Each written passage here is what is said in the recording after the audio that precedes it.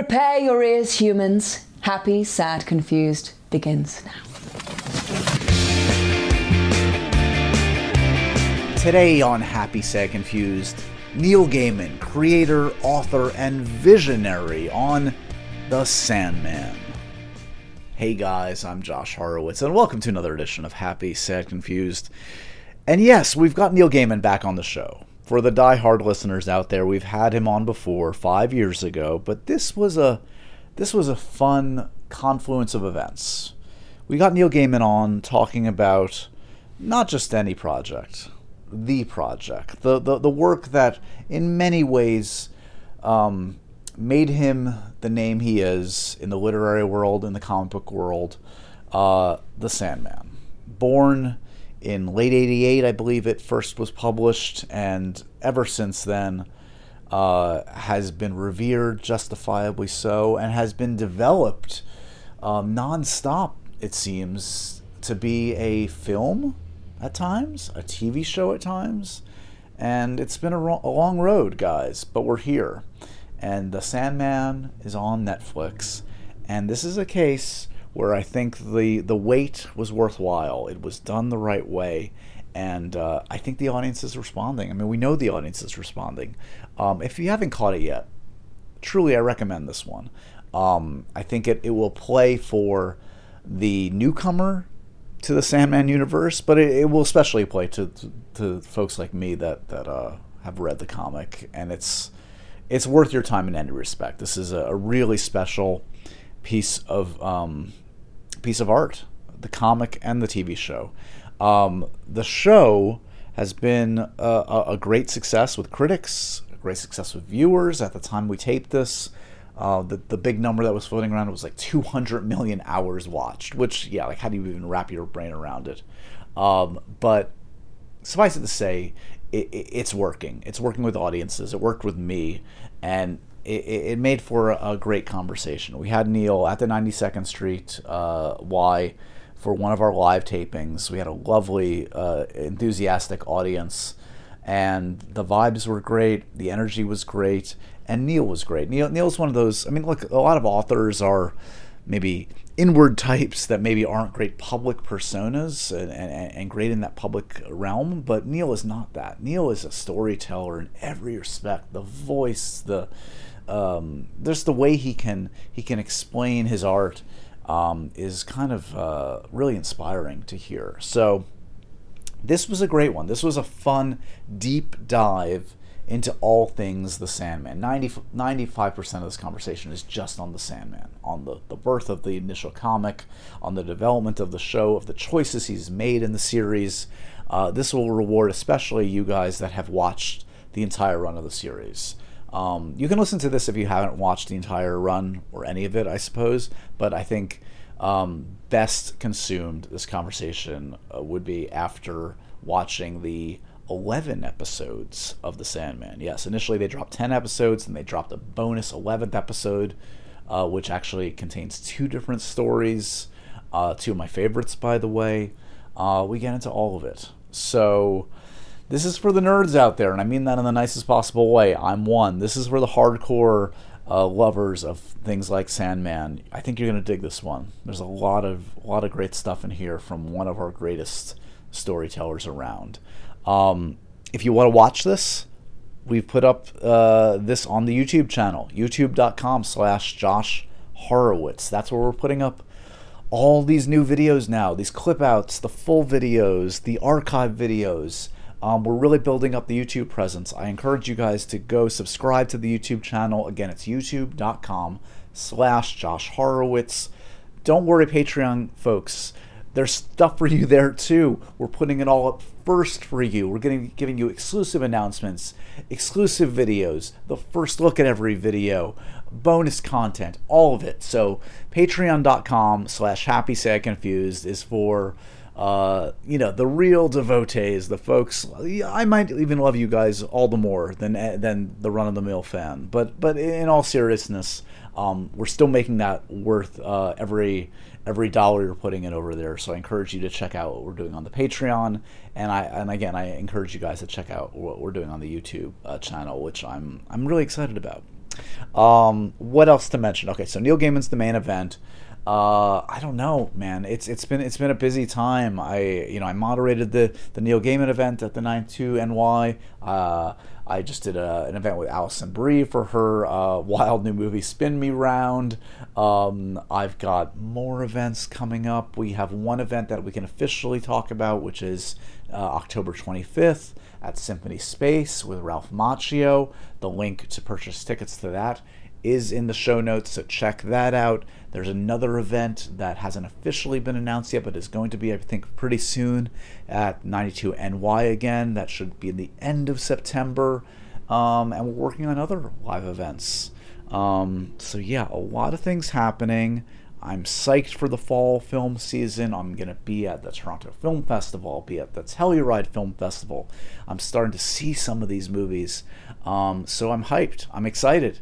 And I hope you guys are too. This is getting, we're at the tail end of the summer, which is not necessarily usually the best time for film, but we're turning the corner to enter in when all the great filmmakers trot out their wares. And it's going to be a fun few months. So I hope you follow along. All right, let's get to the main event, which is this live event that we taped at 92NY in New York City. You're going to hear a fun, great conversation, a thoughtful conversation with Neil Gaiman. You're going to hear the energy of the live audience. You're going to hear it all. You're going to get the nitty-gritty background of the themes and just how they put it all together to make The Sandman. I know you guys are going to enjoy this chat. As always, hit me up on Twitter, on Instagram. Let me know what you're loving and hating. Accent on the loving. You can stick to that mostly for my own sanity. Joshua Horowitz is where you can find me. Here it is, my conversation at 92NY with Mr. Neil Gaiman. Good evening, everybody. Thank you. Save some of your applause for the main event, okay? That's just a warm-up. Thank you guys so much for coming out to this 92NY event and a live, happy, sad, confused taping. So we've got, yes, welcome. And welcome to our online audience and to those of you listening after the fact. This was great. You don't know it yet, but this was amazing. So we've got a real treat for you guys tonight. Truly, Backstage is one of the greatest storytellers alive. He has contributed so much amazing magic, yes, I'll use that word, magical storytelling in every form conceivable, whether it's comic books, graphic novels, short stories, novels, audio plays, etc. And now, with his seminal work, The Sandman, decades in the making after stops and starts for literal decades, this show has recently dropped, as you well know, and in the first, I think the numbers in the first 2 weeks, The Sandman on Netflix was watched a combined 200 million hours? Which is kind of impressive, yes. And I contributed about 11 of those. And contributing to our entertainment tonight will be the one and only, give it up for Mr. Neil Gaiman, please.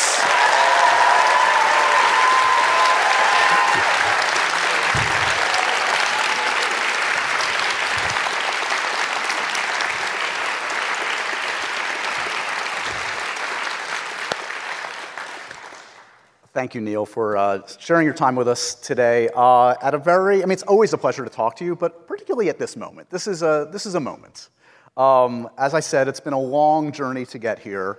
We're going to get into all of it. We're going to really focus on Sandman tonight because it's your pride and joy, and here we are, and you must feel thrilled. But you tell me, what are you feeling right now, 2+ weeks into this run of unleashing Sandman onto the world in television form at long last?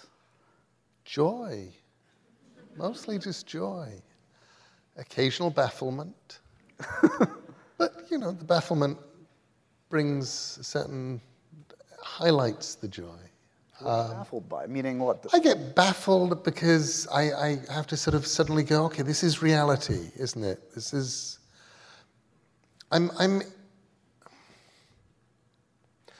So, over the years, when I was writing Sandman as a monthly comic, you had the comics top 100.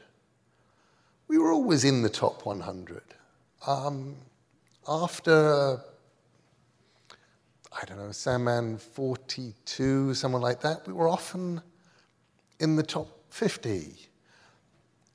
In the lower reaches of the top 50, like You were happy. 47. You were happy with that at the time. Well, it was sort of just where we were, and the world of comics was very strange. So because as we went up and our numbers and our readership went up, the entire world of comics went into this mad explosion. So Sandman 50 came out, and it sold, 250,000 copies, which at any other time would have made us a top 5 comic, except that was the month when everything was selling millions and millions and millions. So we're still down there at, number 47 or whatever. And eventually, the very last issue of Sandman 75, made it to number 1 on the charts. And we didn't make it to number 1 by selling an incredible number of copies. We made it to number 1 because we were still selling the same number of copies that we've been selling at, number 45, and everything else had gone into an implosion, and they'd stopped selling in the millions. Waited them out. And we'd waited them out, and now instead of selling 1.5 million copies a month, they're all selling 100,000. Now they're selling 75,000, 60,000, 55,000. We're at number 1. And so that was my that's how I think of Sandman, is we are this sort of plucky little thing that carries along in the background. And then we just existed in graphic novel form. And over the years and over the decades, we would sell and sell and sell and sell and sell and sell, to the point where now millions upon millions of people have read Sandman. And I sort of think of those millions and millions of people as being the yogurt starter, to make a very unfortunate analogy,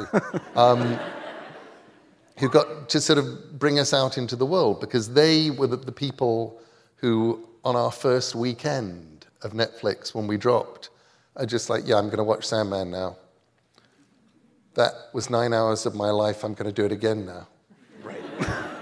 And those people were there, and they were the ones who, in a lot of ways, we were kind of making it for them. Because if they'd hated it, they would have told everybody. Yes. And they wouldn't be quiet about it. They would not have been quiet. They would not even have been polite.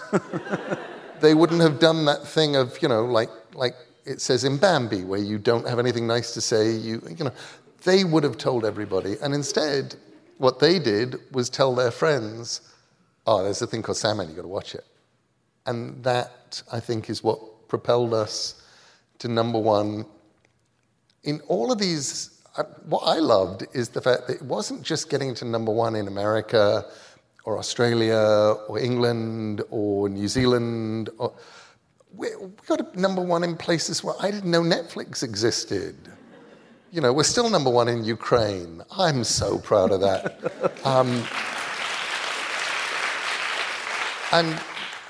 But we're also number 1 in Nigeria. It's like these fabulous country. Thank you. Yes. It's this all over the world thing, and now some countries we've drifted as far down as number 2 or number 3, but they're still watching us. And I love this. I love that we're a phenomenon. We probably have another couple of days of being a phenomenon until House of the Dragon starts, and then maybe a week or 2 in which people remember that we were once a phenomenon, and then Lord of the Rings will start, and then we'll be that thing that happened a long time ago. No, but I mean, look, I do want to talk about the journey of this, both as a comic and development of this eventual Netflix series, because, and I know some of these stories you've told 1,000 times, but just for the benefit of context, talk to me about where you were when you created Sandman, the initial comic, I guess first published in late 1988. Who was Neil Gaiman then? What was Sandman to you then? What was the germ of the idea? I was, let's see, so moving back in time. Yes. I'm 26 years old. I'm writing a comic called Black Orchid for DC Comics. It's my first ever mainstream work. I've written a couple of sort of more underground comics and a handful of 2000 AD shorts, but that's what I've done so far. And but I'm writing Black Orchid, which Dave McKean is drawing, painting. And I get a phone call from Karen Berger, my editor, and she says, look, we're getting a bit worried about Black Orchid because you're two people nobody's ever heard of doing a character nobody remembers and a female character at that, and they don't sell. And so we're going to give Dave McKean a Batman thing to draw. Grant Morrison has written a thing called Arkham Asylum, so we're going to get Dave to do that. And we thought maybe you could do a monthly comic and it would just boost your profile. And I said, okay. And she said, well, who would you like to do? And I started listing characters. And I'd say, how about the Demon? And she'd say, no, so-and-so is doing the Demon. And I'd say, well, the Phantom Stranger. No, so-and-so is doing the Phantom Stranger. The Forever People. No, somebody's doing the Forever People. I would get more and more, I'm just racking my brains for a DC. They've said I can do a DC Comics thing. What do I want to do? And eventually, Karen said, yeah, I don't like any of those ideas. What about that Sandman thing that you were talking to me and Jeanette Kahn about over dinner? And I'm like, oh, yeah. And that was an idea I'd had for a way of bringing back the 1972, 1973 Joe Simon, Jack Kirby, rather goofy Sandman. And she said, yeah, but don't do that, because I think he's going to be coming back in Infinity Incorporated or something. Just do your own. Do your own character called the Sandman. You can make it up from scratch. And I'm like, oh. You're saying I have creative freedom? What? Okay. So I remember just sort of sitting thinking, going, well, this is interesting. I am somebody who has written, at this point, written and sold during the course of my life, maybe 10 pieces of fiction. And now I'm being asked to write a monthly comic. I'm going to have to come up with one story every month. Okay? So whatever I do needs to be able to take me anywhere. And I know that I get bored easily. I know I don't have the muscles, the engines to write a superhero comic. Right. The villain of the week is not. It's just not going to be interesting for me. And for that matter, even if it was like something like Swamp Thing, a comic I loved, I'm not going to be able to do Monster of the Month either. Or I could do it for a while, but I would get really bored. And if I want to do this, I want something that I can go anywhere with. And so I was chewing over that. And then I was thinking, I thought about an author I loved called Roger Zelazny. And I thought, there was a thing that Roger did, particularly, he did it a lot of times, but he did it particularly well in a novel called Lord of Light, where he gave us human beings who were essentially taking on the trappings and the mantles of gods, and who kind of felt kind of superhero-y. There was something about them that it wasn't exactly a superhero, but it was as if you'd bonged the sea on a piano and you'd heard some of the other seas vibrating. Right. And this was one of those high seas, but it was vibrant. And I thought, okay, what if I do that? What if I do God comics? And I'd been vaguely, at the time, a writer-artist named John Byrne had been reinventing Superman a bit. And he kept saying that the problem with Superman is Superman had become too powerful. And the stories don't work if you have somebody who's too powerful. And I kept looking at that quote and thinking, I don't think that's ever the problem. I think the problem is not power. I think the problem is who you are and whether you're broken and how you react to and how you make that happen. So all of that kind of fed into the idea of a incredibly powerful being who was absolutely, in an awful lot of ways, screwed up. Yeah. And could not get out of his own way. And also the idea of writing somebody who wasn't entirely human. I love the idea that he wouldn't necessarily think like us. And every now and then we would just be forcibly reminded of the fact that he wasn't one of us. You'd get sort of lulled into it.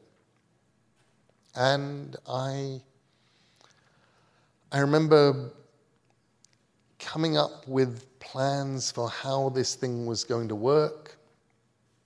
I was about to write my outline for it when we had the first hurricane in England in 500 years.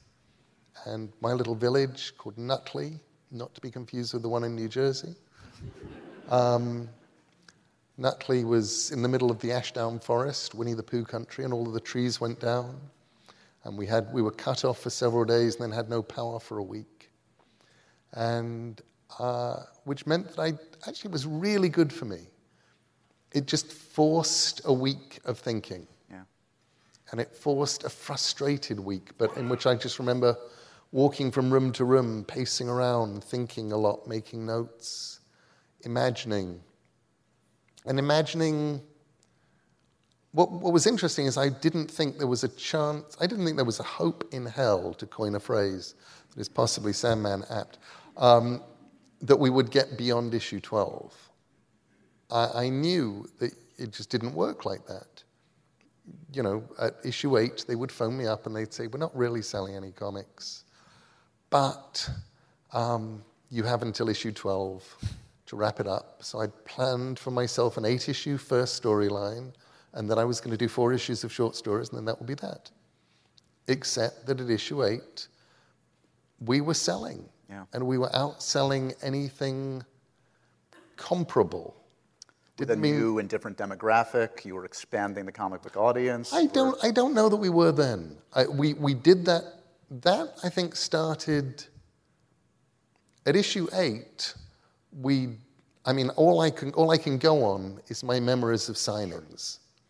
The very first signing I ever did was at Jim Hanley's Universe, December 1988 for Sandman 1. Me and Mike Dringenberg, 14 young men in the line. Me and Mike sitting there with stacks of Sandman 1 on sold in front of us, desperate to sign them. And from there on out, for about a year, it was nice young men between the ages of 16 and 23. And then it started to change. And you notice that some of these nice young men were nice young women. Mm-hmm. And a phenomenon was beginning to occur where the nice young men had been trying to get their girlfriends to read comics unsuccessfully for months or years. And finally, they found this thing. Yes. And then the girlfriend would leave and she'd take the comics with them and she'd give them to the next bloke. And I was being sexually transmitted. And Neil Gaiman, the best STD out there, the human. It was happening. And then, not long after that, I was at, I remember 1991, San Diego Comic Convention. Several large gentlemen in stained T-shirts came up to me during the course of the convention and said, "You're Neil Gaiman, man, I gotta shake your hand. You bring women into my store, man." and it's like, and I would never say, if you just sweep the floor, they will come back. But I would always think it. We could spend hours, and there could be documentaries about the stops and starts of turning this into a film or TV show. So here's my main question, because there have been some notable attempts. Was there initially in the 90s, when you first started to contemplate and take meetings, was there a dream director, a dream casting in your mind? I know I've heard you say you admired Terry Gilliam's work. Was there someone like, in your heart of hearts, like, oh, if it all came together now, this would be the way to do it? All I wanted was for there not to be a bad Sandman film. I was not thinking, I want a Sandman film. My first ever meeting was in March 1990 at Warner Brothers with Lisa Henson, Jim Henson's daughter, who at that point was a high exec, and at Warner's, and she said, so, Sandman. I said, please don't make it. Please don't. I'm just getting started on the comic. It's just getting going. It's getting attention. Honestly, I don't think you could make a good one right now, and just please, it will be a distraction. She's like, nobody's ever come into my office before and asked me not to make a movie. You understand how this works, right? And I'm like, well, I am. And she said, okay, well, we won't make it. And I said, thank you. And we have been friends ever since. By 1996, I was being taken to Warner's, where the then president of Warner Brothers sat me down and told me that Michael Jackson had phoned him the day before and asked him if he could star as Morpheus in The Sandman. So wow. There was a lot of interest in this, and they knew that it was one of the crown jewels, and what did I think? And I'm like,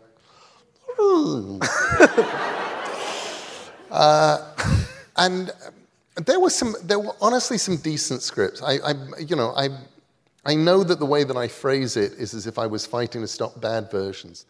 There were Ted Elliott and Terry Rossio wrote the best script I think they could have written at the time. These were the Pirates of the Caribbean screenwriters, as I recall. Pirates of the Caribbean, before they were famous for Pirates of the Caribbean, before they were famous for Men in Black, they did, they wrote some fabulous Sandman scripts.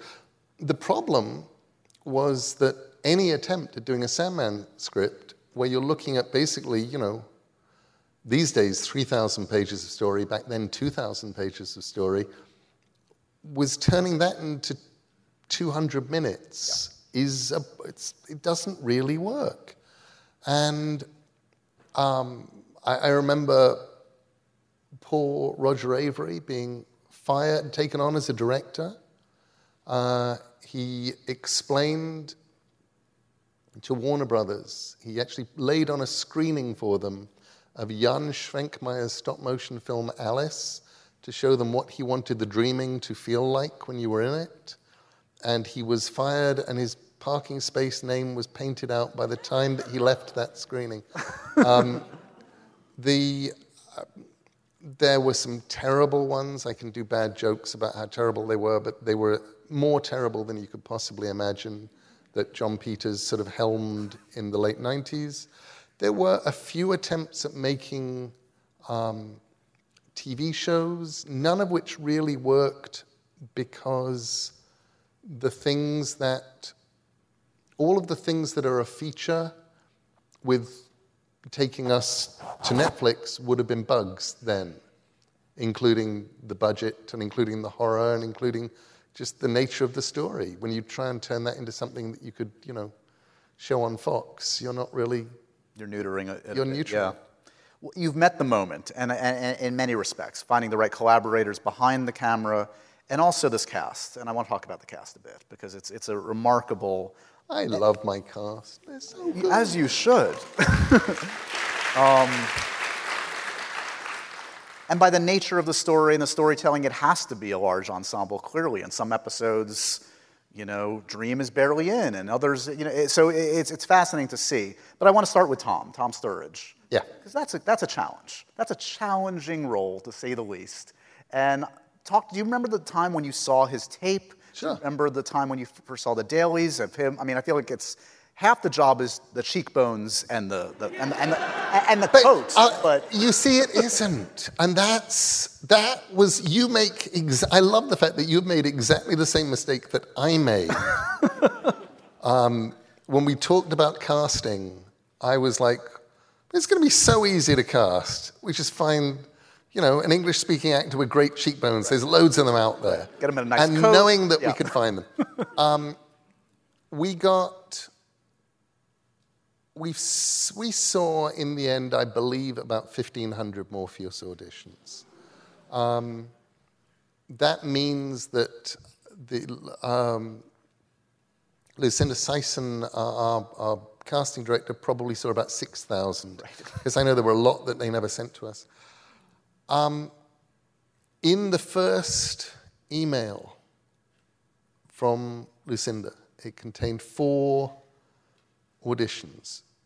He was the 3rd of the 4th. They weren't ranked in any kind of order, just his. And I watched the 4. And I was like, oh, Tom Sturridge. Oh, he's really good. He says the lines well. He's got the whole, oh, great. Okay, good. We can shortlist him. And I figured that at the end of a couple of weeks, we'd have a shortlist of 5 or 10, just as good as him, Right. just as right as him, just as you could say the lines as well as him. And we didn't. At the end of a week, we had Tom. At the end of 2 weeks, we had Tom. At the end of a month, we had Tom. At the end of 6 weeks, we said to Warner Brothers, it's Tom, isn't it? And they're like, yes, it is Tom. And we said, well, how do we stop him going and getting another job? And Warner said, we'll pay him not to go and get another job. Tom, we're just going to give you money not to go and get another job. And Tom's like, okay. So have I got the job? And we're like, no, but just please don't go away. And then Netflix were like, oh, have you seen everybody? We're like, we found Tom. And they go, but yes, but have you seen everybody? And we're like, no. So we saw a few more people. Netflix went, okay, maybe it is Tom. And we said, we think it is. And then the pandemic happened. And Netflix said, well, it's probably Tom, but given that we can't start shooting for another 6 months, just make sure you've seen everybody. Have you seen every actor in Australia? Have you seen every actor in, Latvia? And we're like, We have this old Michael Jackson tape we want you to see. So we saw a lot of Morpheuses, and what I learned from that is that his lines are really hard to say. Yeah. And because we saw some fabulous actors. We saw amazing actors. It's not like anybody was bad. There was a level, there was a bar that they had to cross in order for us to be watching their video anyway. These were every actor with great cheekbones on the planet, of all races, of all nationalities, of everything. And at the end, it was still Tom. And what's weird is mostly I think it was the voice. There was something about the way he delivered the lines, the thoughtful way he delivered the lines, the way he'd find the poetry and the beauty and the tune of the lines. The way he'd take lines that were just, a lot of the time, we didn't even have all of the scripts written, so we just were giving him, pages of the comic typed out to audition with and stuff.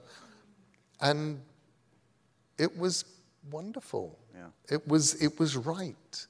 And it was that. And from that point on, it was Tom all the way. I gave him precisely one note, which I got to go down to the set. And we're really in the first couple of days of shooting here. We just started shooting. It's just begun. I'm down there. I'm seeing the Undercroft where he's going to be kept prisoner. And Tom and I do a little interview together, meeting him for the first time. And I say to him, I'm so pleased because for the last 3 decades, people have been expecting to meet Morpheus, and they meet me, and they're disappointed, and now... You can point them in that direction. And now they can meet you, and they'll be disappointed, but they won't be disappointed with me. It'll be great. But I said to him, I took him to one side. I said, look, I have just one note for you. And he said, yeah, what's that? And I said, don't do Batman. Right. Because it was Gravel, his first couple of days, and he was just getting a little bit. And it's just like, no, yeah. And he said, what should I be doing? I said, the thing you did on every audition. Right. He said, what, when I was just talking? I said, yes, that, we liked that. That thing you do where you talk. Do that, just don't do the voice. You don't have to Batman it. He was like, okay. I can do that. So, yes. Speaking of your cast, we have a video question that has come in for you. Okay. That references a bit of your cast. Can we roll this tape, please, for Mr. Neil Gaiman? Hi, my name is Patton Oswalt. I'm a comic book fan and a huge Sandman fan. My question for Mr. Gaiman is, how come in Spider-Man No Way Home, Thomas Hayden Church just had the one scene when you see him not in Sandman form? Was there like script problems with the Sandman character? He's one of my favorite characters. Thank you for answering my question, Mr. Gaiman. Thank you.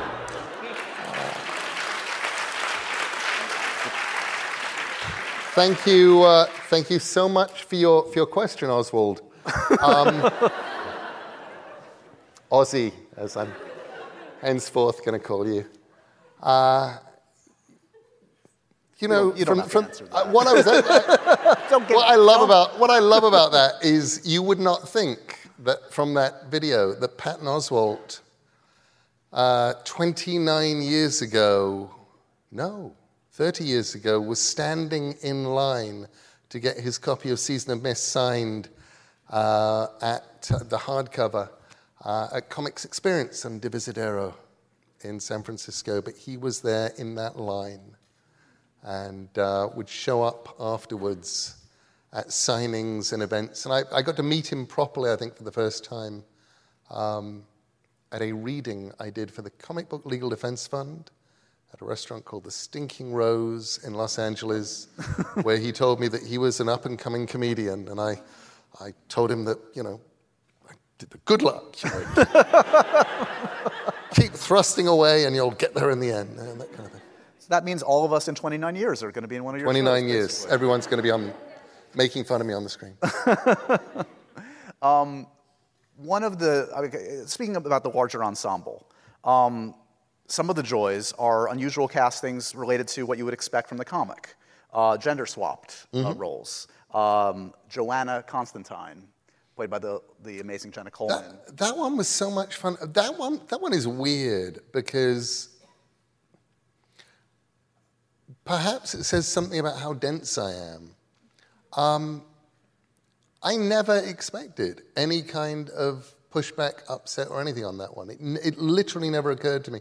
The way David and Alan and I sitting around a table going, we've got John Constantine in episode 3.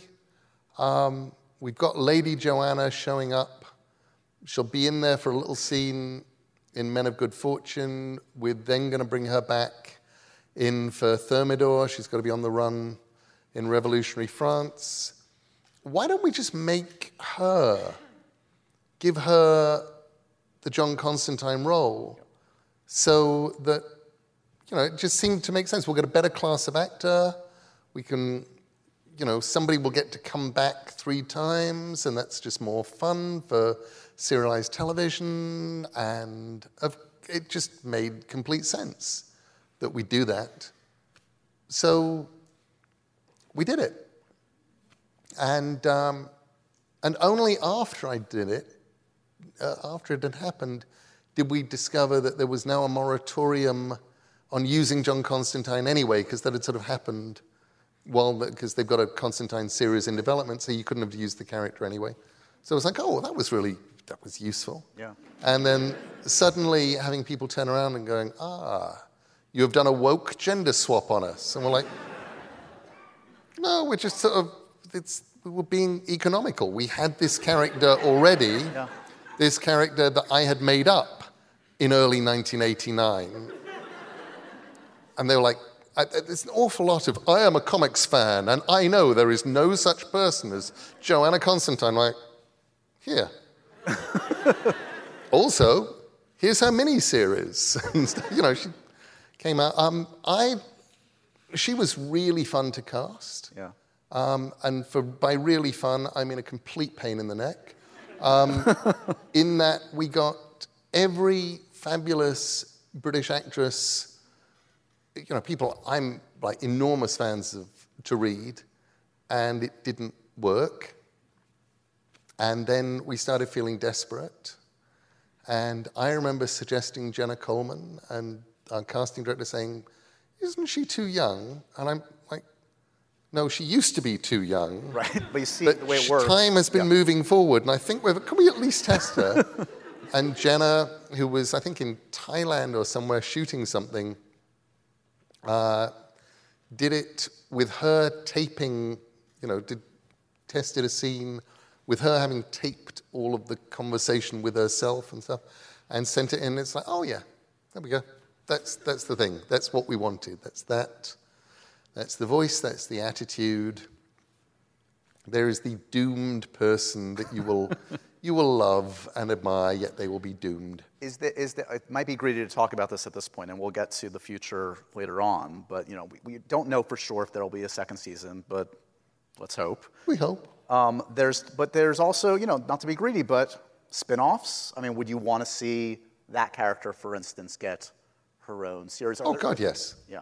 I mean, I can't imagine it happening in a world in which HBO's Constantine, or possibly Constantine, happens. That differentiates it, the pronunciation. Exactly. There, yeah. But if that didn't happen, or if the world, if it worked, I would love to. I can think of nothing that would be more fun than watching Jenna Coleman battling demons across London and having doomed love affairs and things. Sold. She's wonderful. She's so funny and doomed. So, yeah, she was so much fun to cast. Cain and Abel. I loved casting Cain and Abel, mostly because that was one of those really easy ones. Asim Chowdhury, it's like, oh yeah, there's Abel. That was easy. Let's talk about the surprise that you gave us all a couple days ago, which was, yes. Not just a bonus episode, but two phenomenally told stories, Dream of a Thousand Cats and Calliope. So, as I understand it, this was baked into the concept from the get-go. Yeah. Why in this way? Were there other permutations of how to do this? Just give me a little bit of the sense of how this came together. Okay, so the original plan, as David and I and Alan sat around that dinner table, we really did hash out, it was just, this is the plan. The plan at the dinner table that night over sushi, somewhere in Los Angeles, was we'll do 10 episodes, and then because the second season won't be, it'll take 2 years to get to the screen the way that these things work. We'll have an episode that will drop after a year, just to remind people that we still exist. Still around. So that was the original idea. So that was when we came up with the first concept of we'll do Dream of a Thousand Cats, and we'll do Calliope. And also, we figured that the animation on Dream of a Thousand Cats was going to take a lot longer than it actually did. We knew that it would take a long time, but we thought, okay, if we're going to get it fully animated, it's going to be a very, very long process. So we liked the idea of an extra year. But it did mean that they were some of the first scripts that got written. and Dream of a Thousand Cats could get started on right from the get-go. And somewhere in there, we started realizing that actually Dream of a Thousand Cats was going to get finished significantly earlier than we had thought it would, which was part of it, and that Calliope, and we shot Calliope and we just wanted people to see it. We did not want to leave people around for a year on that. So by the time it was shot, we were definitely talking about going, okay, let's release it. We've still got it, and it still doesn't feel like we should drop 1 to 11. It still feels like we drop 1 to 10, because 10 is the end of the season. 11 feels like this is now we've taken you to here, the door is opening, and these are the kind of lands we can take you to. We managed to keep it a secret. Everybody was really, really good about making sure they kept the secret, except me. I was rubbish. Not only did I tweet the book cover for Here Comes a Candle about 14 months ago, but I also tweeted and replied to somebody asking me about cats that we started casting the cats yesterday or something like that.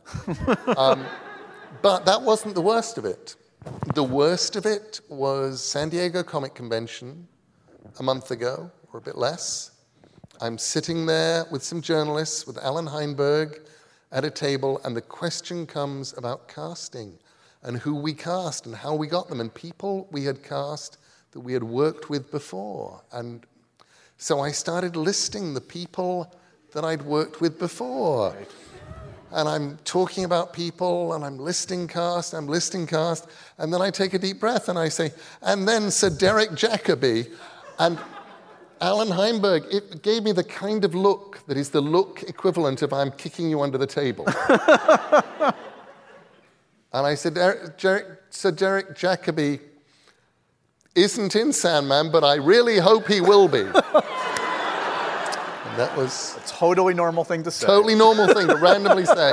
I thought they're going to pick up on that, and obviously everybody was under stress, and nobody did. But there is reference to Orpheus, to Dream Calliope's child in the episode.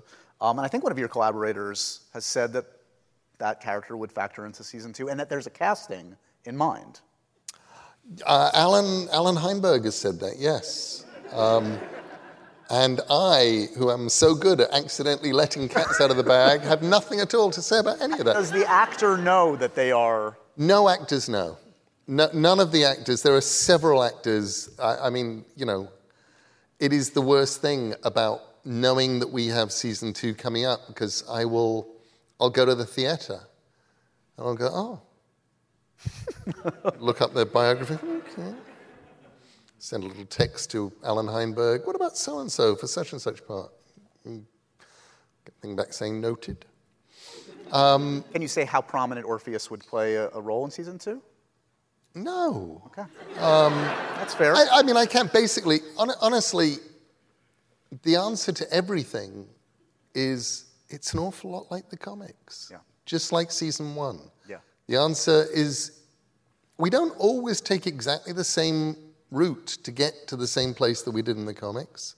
Sometimes, you may get a little more than you were expecting. I love the fact that we got to bring Boyd Holbrook in much more as the Corinthian. Yeah. But he's so good. But part of the joy of that was because we got to use Sandman Overture as a starting point, where you discover that Morpheus was on his way to close down the Corinthian when he got pulled away. So that we just used that, basically. And then knowing that we had the Corinthian there, we got to go, okay, well, why not just thread him through the story? And what about taking these kind of creative swings like animation? I mean, because this now proves, the reception to this episode in particular has been fantastic. Yep. Are there other approaches outside of traditional live action that you would want to experiment with? Honestly, as long as Netflix are good with us, writing us the check to keep going, we will keep going, and we will continue to reinvent the ways that we're doing things. I'm really excited about some of the stuff that we've planned for season 2. We really have planned how we're going to do season 2. And it's an awful lot of fun because we're taking some of the short stories and building them into the body of the main thing. And we're taking, we've got ways of flowing from one storyline into the next storyline that we didn't necessarily have. So it's built and it's shaped and it's constructed. Yeah. And we're already talking about things like, places that you could use different kinds of animation. Would we want to use animation again? It's really expensive. Yes. I mean, it cost us a lot of money for that 16 minutes. People are coming to me and saying, whoa, could you do the whole thing animated? It's like, yes, I could. If somebody wanted to give us $500 million, we could absolutely do the whole thing animated. But there are definitely ways that you can go, okay, well, how would we do, picking one at random, Ramadan. How do you do Ramadan to make it feel fairy tale and to distinguish the layers of story? And would we look at doing that animated? Would we look at doing it, are there ways to combine people with animation or people with paintings that you could push into a different kind of place? And the answer is I don't know, but we're really keen on finding out. One other question I do have about Calliope in particular, and it's one of my favorite episodes, is a lot has been made about the restraint, frankly, and how it's depicted. And it's really, it's refreshing in a time where, we've been inundated for decades with these depictions of sexual assault and explicitly so. Mm-hmm. And it's really, for those of you that haven't seen it yet, this is about a muse that is abused, but what is shown on screen is so minimal and yet tells everything you need to know. In a way, is that it's not correcting a mistake of what you did, but it is reflecting the times that we're in now. It reflects the times. I was worried. I was really concerned and my biggest concern was if we were telling too little, it would make Rick Maddock too sympathetic. Right. So it's a weird kind of line that you're walking where I wanted the audience not to ever go, well, he's not that bad. He kept her in a room and would go in and offer her chocolate sometimes. What is the problem here? I didn't want that. And I was definitely concerned that people would not see it. And I was so relieved that they did. Yeah. And I was so relieved. It's like, okay, that one scratch on his face, and people go, she fought back. Yeah. This is what he did when he went into that room. This is what happened. It's like, good. Yeah. And I felt like it was always going to be a struggle to depict assault without depicting it. Yeah. And I watched, there was one watched Game of Thrones, struggling with failing, trying, and you're going, well, your heart's in the right place, but the rest of you is really in the wrong place on some of this stuff. Yeah. So I asked you to select some of your favorite scenes, and I feel badly we're already running out of time, but I want to show at least one of them. This is from episode 4, I believe, and highlights yet another amazing cast member, the great Gwendoline Christie. Let's take a look at this scene between Tom and Gwendoline. Hello, Dream. Greetings to you, Lucifer Morningstar. And to you, Mazakino the Lilim. Greetings, Dream Lord. You look well, Dream. Are you well? And your family? Destiny, Death, Despair, and the others? I presume the ruler of hell knows this is no social call. Have you come to join forces, then? To ally your realm to ours? To acknowledge the sovereignty of hell? You know my feelings on that, Lightbringer. Feelings change. Especially when one has been caught and imprisoned by mortals. We expected better of you, sweet Morpheus. I have come because my helm of state was stolen from me. I believe one of your demons has it. I should like it back. Now. Dream. If only it were that easy. But there are rules, you see. Protocols which must be followed. Which demon has your helm? Name it, and we will bring it here. I confess I do not know the name. Then we will have to summon all of them.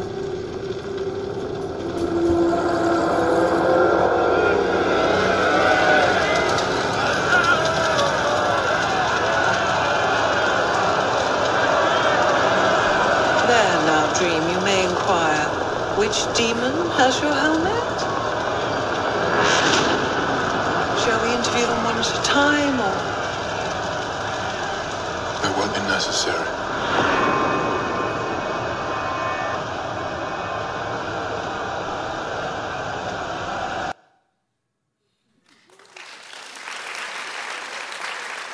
And I hope you noticed in that an actor called, I think it's Oswald Patterson, in that in the little bird suit. He plays Matthew, and they squeeze him in there. It's remarkable. He's the Daniel Day-Lewis of our time.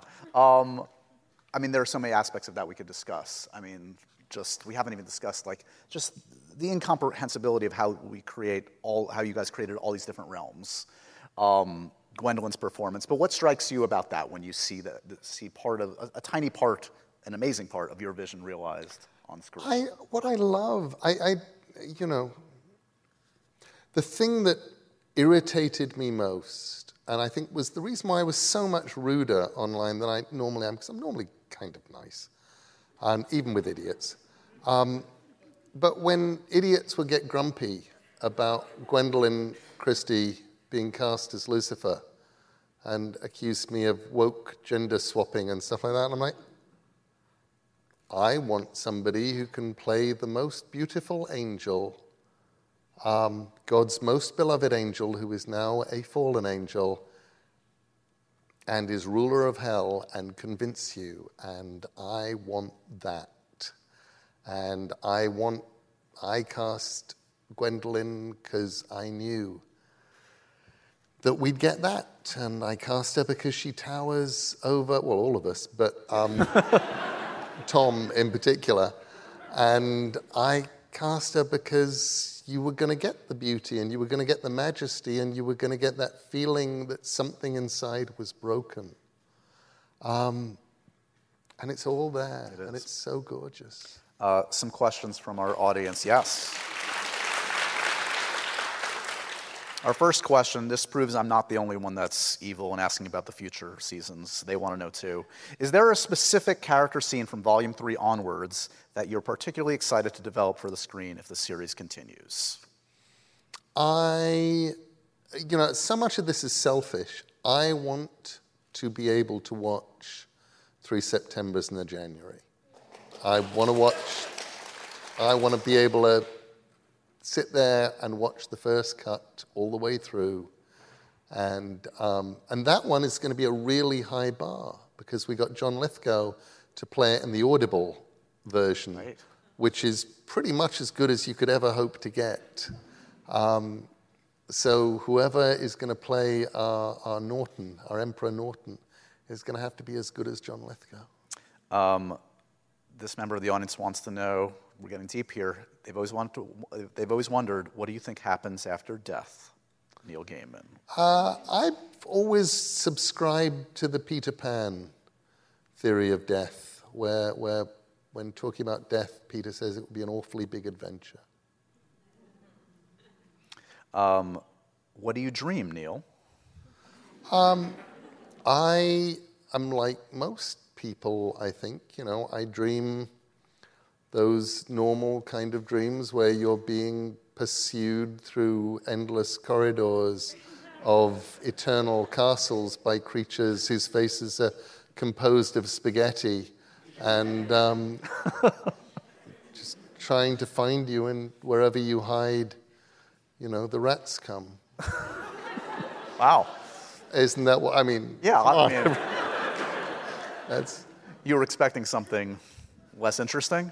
But mostly I have dreams with houses in. And buildings and rooms with rooms inside rooms. That I tend to do that thing in dreams a lot, where I will be in a room that I know or a room I grew up in, and I will discover that there was a serving hatch or a cupboard with another room inside it, and head on in and just keep going in. Has this changed your relationship to this material? As you said, you wrote this initially. You're a man in your late 20s. You're not that man now. It's been a little time. I mean, these are in many ways some of the same stories, some of the same words, some of the same characters, but you're at a different stage in your life. It must have a different resonance to you. It does. I'm often reminded of Lou Reed. I remember interviewing Lou when I would have been in my early 30s, and he was talking about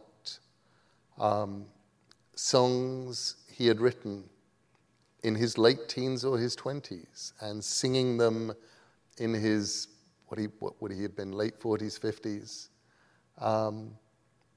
and how they would take him by surprise because young Lou had said something that he couldn't possibly have known, that old Lou has now discovered is true. And that would be, and I get that. I get those moments of, how did you know? Yeah. You were callow, you were young, you were a baby, but you knew this thing, and actually you were right. So, and also a lot of going, oh, you smug git, as there are definitely times when so many times when we would try and fix things or change things or come up with brilliant ideas. I had a brilliant idea for Men of Good Fortune, which was like such a brilliant idea.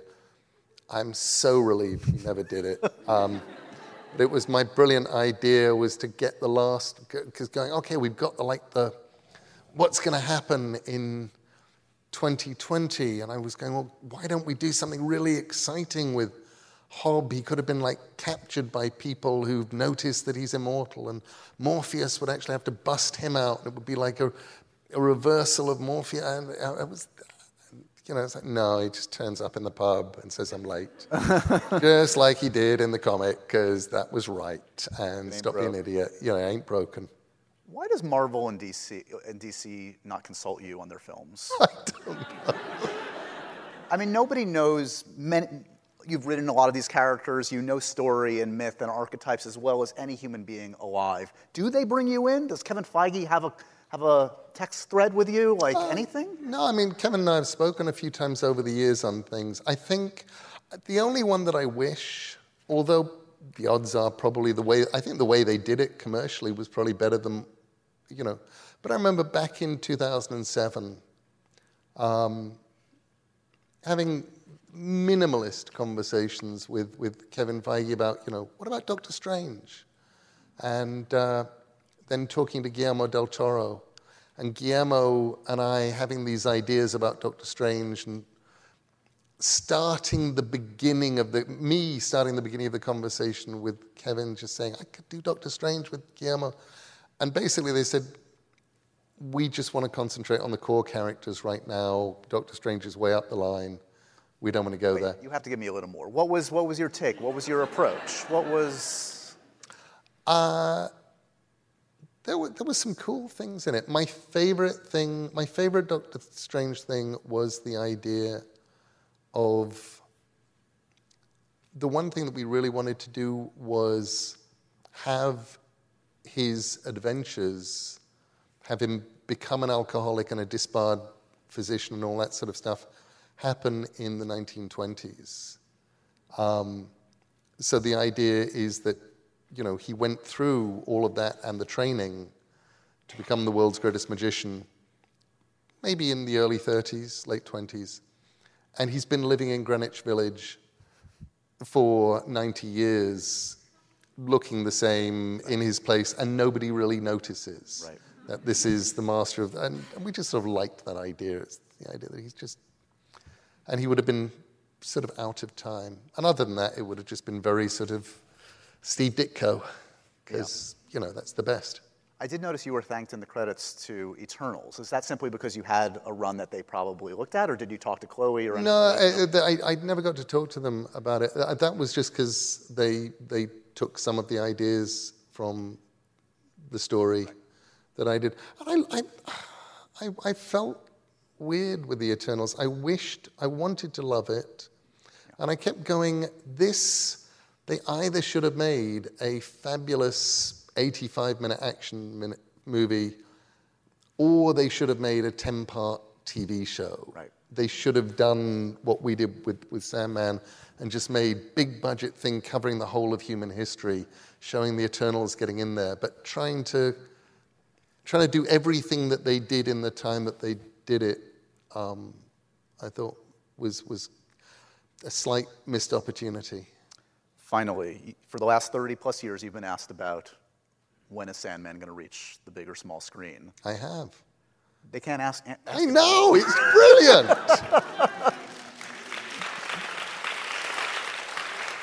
What should we start asking you about now? What's the new Obviously, whether or not we can get the Muppets Sandman off the ground. If the DC Marvel thing, if Disney can come in and do a... That's the first thing to do. I don't know, what's next? Probably... People will find another question. I suspect that the next question, especially if we do get a second season, is going to be, so death, the high cost of living. When do we get more death? People are already in love with Kirby. Right.